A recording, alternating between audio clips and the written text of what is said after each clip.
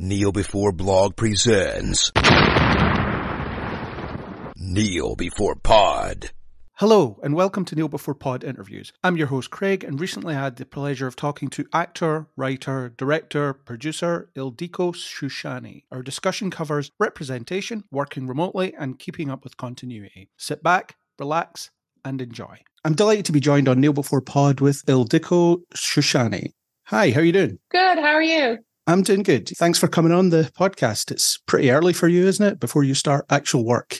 Yes, it's 8 a.m. in Vancouver, and then I'll be starting work in the writer's room for Virgin River in a couple hours. Nice. And the blurb I was sent says you do most of that remotely, is that right? Yes, so I'm Canada-based, but now the writer's room is all based in LA, so there's all the Americans who are working in the physical room there, and I'm always joining virtually. So what's that like, working remotely when everybody's there? I'm guessing it has its own challenges. It definitely has some challenges, but I'm really grateful to be in such a supportive, warm room. It's one of the nicest group of people I've ever gotten to work with, so I feel very happy about that. And I'm hoping that in the future I can get some sort of a O1 visa or something like that so I can actually move down and physically be there with everyone, which would be just a little bit better. None of your ideas getting forgotten about because you had connection issues or anything like that? No, but I do feel like sometimes I'm on this massive screen, so it's just my big head at the end of the table, and everyone sometimes feels like I'm a bit of a Siri because I'm just like, well, in episode 2 they did this, so we've got to keep that in mind. And your movement to staff writer on the show, that's a relatively recent development. Yes, that's right. So I started on season 4 as the script and clearance coordinator, and I kept that role in season 5, but they gave me my first script to write. So it was my first episode of television that I got to write, which was awesome. And I got to be on set while it was filming and be a part of all of the production side of things. And then this season, I got promoted to a full staff writer. So I'm not doing the coordination anymore. I'm just creative and writing and working with the team. Oh. And the show Virgin River, I'll confess that I've never actually seen it, but I know it's quite popular on Netflix and things. So To you, what's the major strength of the show? What is it you like most about it and working on it? Well, it's a gentle romance drama. So I think it came out at a really great time during COVID because it was such a nice comfort watch. I think a lot of people really love, particularly Mel and Jack, who are kind of our lead romantic couple, and people really want them to succeed and to be happy because there's always a lot of complications and drama in a show like that. But it's also got a beautiful sense of community. I think it's really an idyllic place to live because everyone on the show really cares for each other and tries to support each other. So it's a bit like why people might watch the daily soap operas, that kind of thing, that feeling of just familiarity. Yeah, for sure. Cool. Well, congratulations on making it to the staff writer role. That must be great, just being in that room for an entire season and helping plan it all out. Yeah, it's been a dream come true. So I feel very happy. I feel very grateful. I love being on the show and I'm happy to be there. And how's the season structured in terms of writing to make sure everything hangs together? I'm guessing there must be some kind of through line of here's what we need to get to by the end of the season. And then every writer sort of picks up pieces of that as they go. The process that I've seen on this show is basically you spend the first few weeks maybe looking at the season as a whole and sort of just blue sky where the characters could go, what complications there could be. And then as we sort of progress along, we start focusing more episode by episode and seeing how that evolves. And then certain writers will go off to write their episodes while we continue on the next episodes and come back. And you're always sort of seeing how the whole season is unfolding and refining and making sure it's all really coming together and really building to that end of season cliffhanger. And what's it like picking up characters that other writers have created and played with over many years? Because you arrived on the show very late into its run. So what was it like just picking up these characters and trying to write for them? Well, I think the characters are so wonderful. They've been written so well. And it's based off a series of books by Robin Carr as well, which are very popular. And I think the actors who have brought themselves to this role have really given it a little bit more. So it is always a bit of a challenge to come onto a show and try and pick up and take the ball and keep it going. So there is a bit of that, but I've binged all the episodes. I've watched the show, I think 3 times now.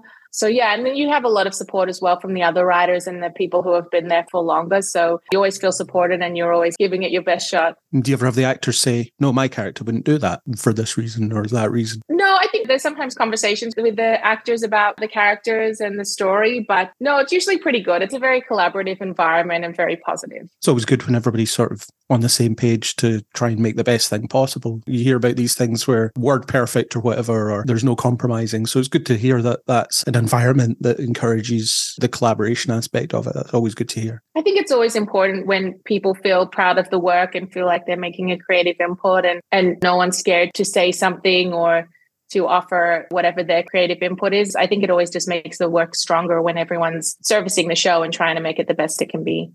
Yeah, definitely. And in terms of your career as a writer, how did you get into all that? How did you get started? You do acting as well. So which came first, or were they bouncing off each other as you went across? Yeah, a little bit. I've always wanted to be an actor, but I also was really interested in writing as well. And I started off as a theatre actor, and I trained at the University of Southern Queensland as an actor. And in that program, we were always really encouraged to create our own work. So part of the coursework was self-devised shows with a group of other actors or writing a one-person show. So we came out of it not only with the skills of an actor, a classically trained actor, but also to be able to create our own work and not just wait for a call from our agent and hope that something happens. I used to work in independent theatre as well, and I wrote my own shows and I worked on other people's creative developments. And then as an actor, I worked for the Bell Shakespeare Company. I toured across Australia. I performed at the Sydney Opera House. And then I kind of was ready to move more into film and television as well. And so I decided to move to Canada, where there's a lot of productions being shot in Vancouver. And that's been great. I've worked with Hilary Swank on Alaska Daily, and I worked on a bunch of shows here. And then at the same time, I was also working in production. So I worked my way up from a production assistant to a producer's assistant to a script and clearance coordinator. And through that process, through working with Virgin River, I think it was just wonderful that it was such a supportive environment that they saw something in me and was willing to bring me up with them on the journey. It sort of fed into each other. It's one thing helps the other as you move through your career. Oh, 100%. Yeah, I feel like my writing has helped me be a stronger actor, and I think my acting really helps to bring these characters to life. And you wrote and directed and starred in your own movie, so that's a lot of hats to wear on one production. Yes, it was very stressful shooting the film, and we did it with basically a shoestring budget. We had basically no money, but a lot of really talented people and dedicated people. I'm really proud of what came out of it, and it was such a great calling card for me coming to Vancouver and showing my card and showing, look, here's what I can do with nothing, give me a chance. Was it difficult to get it made? It was a shoestring budget. You hear about these things that are stuck in development hell for years or never see the light of day after years of development. So even getting something made is a massive achievement these days, isn't it? Because of just how much that gets kind of discarded. So was it difficult to get it from script to screen effectively? I mean, I think for any film, it's always going to be a challenge. There's a lot that's put into it and you have a lot of moving parts. For us, it was completely independent. So I looked at a lot of the mumblecore artists that I liked, like the Duplass brothers or even Greta Gerwig had a start in the mumblecore movement. So it was about how can we shoot this really lo-fi. We had some great equipment, but not a lot of it. And we had a very skeleton crew. But I also knew some really amazing actors. So we made sure we rehearsed it so that we could only shoot it in 1 or 2 takes and moved on. And so it was we were working hard and fast, but I think because people were such hard workers and they were very skilled, it just made it such a great experience. And the product that came out of it was really beautiful. And transitioning to directing for that one, it must have been a real challenge because you were directing yourself as well as anything else. So you had to keep yourself in mind, I suppose, as you're directing. Yes, that was very tricky. But I think that's why rehearsals were very important to me on that film, just to make sure all of the actors were on the same page, make sure that our DP, Benjamin Powell, knew what we were shooting, what we needed to do in each scene and the purpose of each scene. And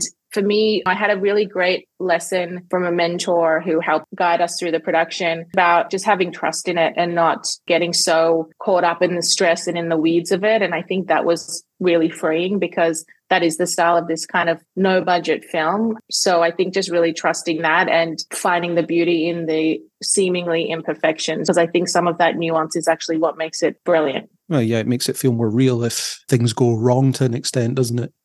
Mhm. With you directing, writing, and starring in it, it seems like it was a real passion project for you. So what was the inspiration for that? What made you want to tell that particular story? It was loosely based on my life and where I was at the time. I was living in Sydney. I'm of Japanese and Hungarian descent. And at the time, I was auditioning for things and it just always felt a little bit stereotypically Asian and a bit two-dimensional. And so I was kind of frustrated by that. And so I wanted to write a film similar to like a Frances Ha, but I actually didn't know about Frances Ha. I had already started writing it before that film came out. But it was just about that kind of disillusionment and that sort of coming of age for someone approaching 30, as opposed to the coming of age of an 18-year-old, where you feel like you're behind and you're not getting where you want to be, and about finding that inner strength within yourself and finding your own voice so that you can come out of that telling your own story and standing your ground. So it seems like there's a few layers of representation there then, because the sort of reinvention in your 30s thing, that seems to be very seldom represented in media. I mean, I'm in my 30s as well, and I frequently have these sort of, what am I doing with my life,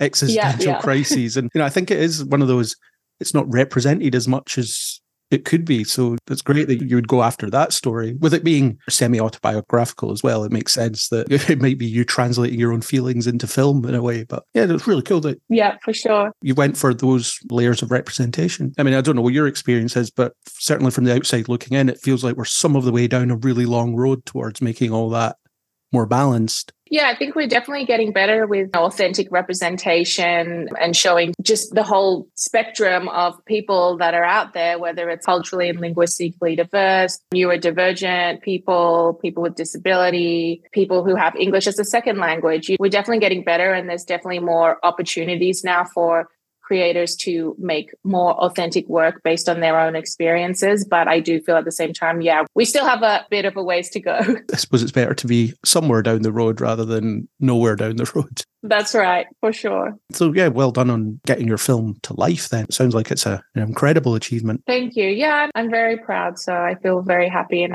I'm really grateful to all the work that everyone put into it. When it comes to writing, is that the kind of stuff that you prefer to write, those very real stories, those almost unseen stories that you don't find a lot of places? Or do you have other preferences, or is it just whatever takes your fancy at the time is what you want to write? Yeah, I have a few different interests. Like I do love writing that sort of dramedy and something with a little bit of dark humor or very grounded, raw and real. But at the same time, I really love writing on Virgin River. I love that gentle drama. I love that romance. So I think for me, at least with the experiences that I've had as a writer, I always find something that I hook into, something that makes it meaningful or special to me that I love about the project. So I always try and find something that I can kind of relate to or hook into or that interests me. I suppose there's always real people even in these fantastical stories, so you can always find something to link into. Yeah, I think it's always about finding some sort of truth in it. And I think when you do that and when you feel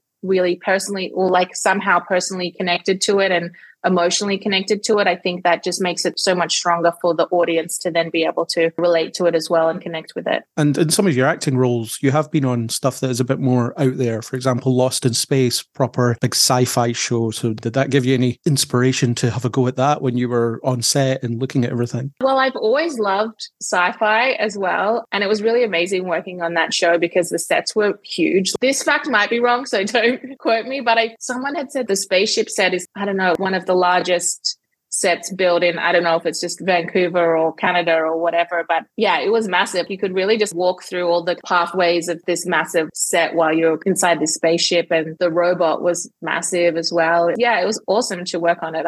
I really like Lost in Space. Yeah, I enjoyed that. I thought it was one of Netflix's better revivals of things. So I mean, that must have been great being on that with everyone around and just seeing how it all gets put together, I guess. Yeah, it was wonderful. And one of the earliest plays that I wrote that I put on in Sydney was kind of a dystopian future world. So it had a little bit of that sort of sci-fi, a little bit of that kind of dystopian super future. Deadly Class as well. That's another sort of fantastical high concept show. Again, same idea. It must have been really cool to see all that. Yeah, it was awesome. That was a really cool show to work on. I just loved that idea of going to assassination school and you've got these legacy kids who are part of these dynasties. Yeah, it's really cool. And I really loved what they did with that. And it's based on a comic book series that the creators had made as well. Yeah. And when it comes to adapting stuff, because you said about Virgin River as a series of books as well, and obviously that was a comic book. When it comes to adapting stuff, so on Virgin River, for example, how closely do you look at the books, or is it sort of beyond what the books were at this point? Has it moved beyond that? Robin Carr, who wrote the book series, there's quite a number of books that focus on different characters throughout, the different characters of Virgin River, but you might have the Mel and Jack-centric books, and then sometimes another book, it might focus on Preacher and Paige, and Mel and Jack a bit more in the background of that book. And so I think when they started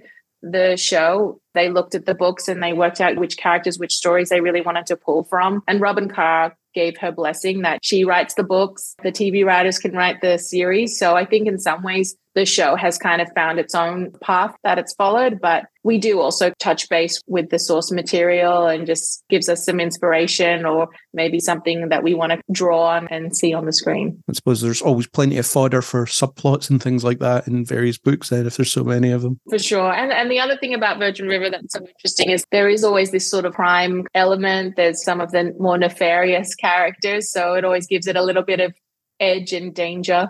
And another show that you're in is one of my favourite shows of the last few years, actually, Zoe's Extraordinary Playlist.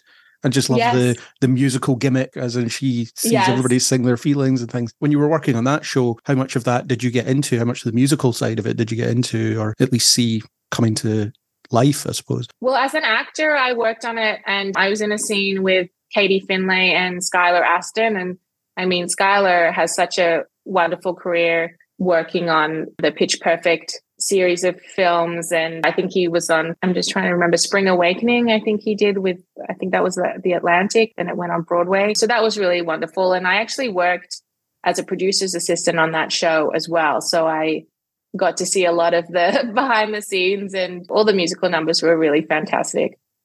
All that meticulous rehearsing in order to get all the steps in and things like that. Yes, the actors and the dancers, they had a lot of work to do. There's lots of pre-records and dance rehearsals and then just shooting it. And a lot of the style of it is almost in that one take steady cam. So all the pieces had to really be in order to be able to shoot that. Did it give you any inspiration to possibly write your own musical or included musical elements and things? I'd love to write a musical. I think I could do the words on the page, but not so much the music.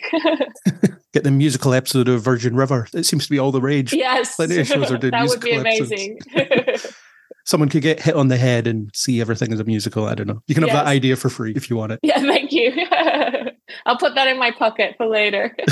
I'm sure it's the least original idea you can think of to come up with a musical, but there it is. Yeah. It's great though. It'll be so much fun.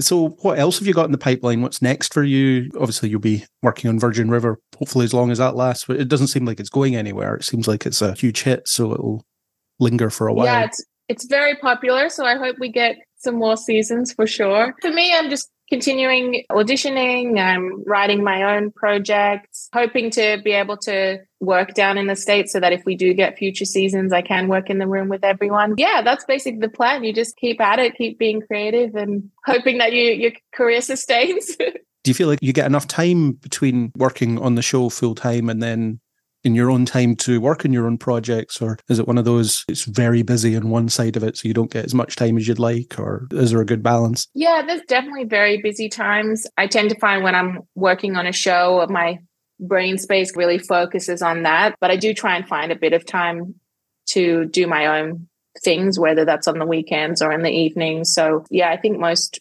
writers and actors, you're always a little bit in that grind, a little bit always running in the in the little mouse wheel, keep pedaling, keep making things. Just always tired because you're always working on one thing or another. Yeah. Speaking of someone that has a day job and then tries to do the website stuff in my free time, that it can be a challenge to muster the energy after a full day and then do almost another full day in the evening trying to get other things done. Yes, for sure. And then hoping to keep your own personal tank full and being able to relax or let it go sometimes and chill out. Yeah, that's great. Like I say, congratulations for getting the staff job on Virgin River, and I hope it goes on for many more seasons. Keep you employed. Yes, thank you. Me too. Keep watching, everyone. And with the recent strikes, was that a massive impact on what you do? I don't understand how all the contracts work in terms of different shows and things like that, but was it a massive impact on that production? I don't know about massive, but yes, we had to stop writing. The writers' room stopped as soon as we went on strike because it's a WGA show. Okay. And then the actors went on strike. So everything just stopped. And it's tough also for the other people who aren't on strike but work in film, because when there's no shows being written, there's no shows being shot because we don't have any actors. It puts a lot of strain on all the other crew working on these shows. So it's tough on everyone. Yeah, I was out of work or off work because I was on strike for 5 months. And then we thankfully came back and feel good about our deal, which is great. And then seeing when we'll be able to start shooting again. It's tough, but I think it's always important to support the workers and make sure that they can be on a livable wage and continue doing what they're doing. Well, it was interesting reading into it and reading into the reality of what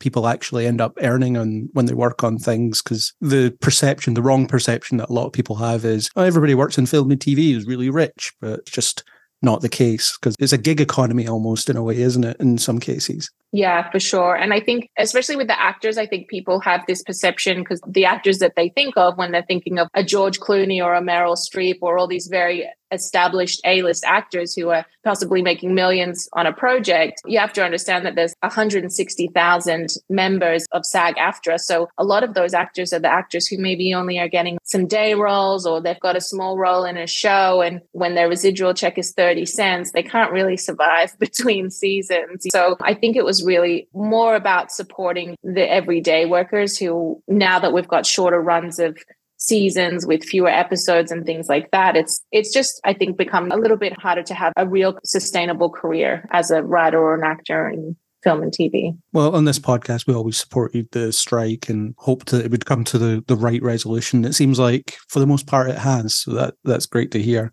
Yeah, thank you. And I feel like the writers felt very positive about the WGA contract. And I think now the SAG-AFTRA members are having to vote on their contract. Yeah. One last question that's one I ask everybody, with this being a nerdy focused podcast largely. I always ask people if they could have any superpower, what would it be and why? Oh, that's such a good one. It's so funny as well, because when I was a child, I wrote a little comic book series with these different characters with all these powers. And it's so hard because I'd love to be able to read minds, but that would also get very tricky and challenging. I'd love to fly or be invisible. I don't know. That's a tough one. I can never pick things to one. I want to be just the superhero with amazing powers, but a bit of trauma in there as well. I don't think I'd like to read minds. I don't want to know what some people are thinking. Yeah. If you can turn it off and on, that would be nice. Once you control your powers, you're fine. Yeah, as long as I'm not getting blasted by people's thoughts at all times. That's right. Yeah. For me, it'd be speed. I'd like to shorten my time getting places. Oh, that's cool. But I still like to see things, so teleporting would be rubbish. Teleporting? Oh, yeah. See, I would love to teleport. Just be like, oh, I'm going to go to Paris now. Bye. Yeah, but if you're fast, you can run there and then you get to see everything that's between there and here. That's true. Or if you could fly fast, you could get there. But if you can fly, you need to also be able to stand the cold, because it gets cold up there. That's true. I'd need like a super suit. Yeah. And be able to breathe thin air as well. The air would all these side powers you need with your main power. Yeah, you don't think about all the intricacies, the challenges that come with a superpower. Yeah, that's everything I had to ask. Congratulations again on the staff job, and well done on your film that you wrote, directed and starred in. That's excellent. I'm going to try and find that somewhere and watch it, because it sounds like it's an interesting angle on, as you say, coming of age in your 30s when you're rethinking your life rather than thinking about your life earlier. That's right, for sure. When you've had all these dreams and you're like, did it quite work out how I thought it would?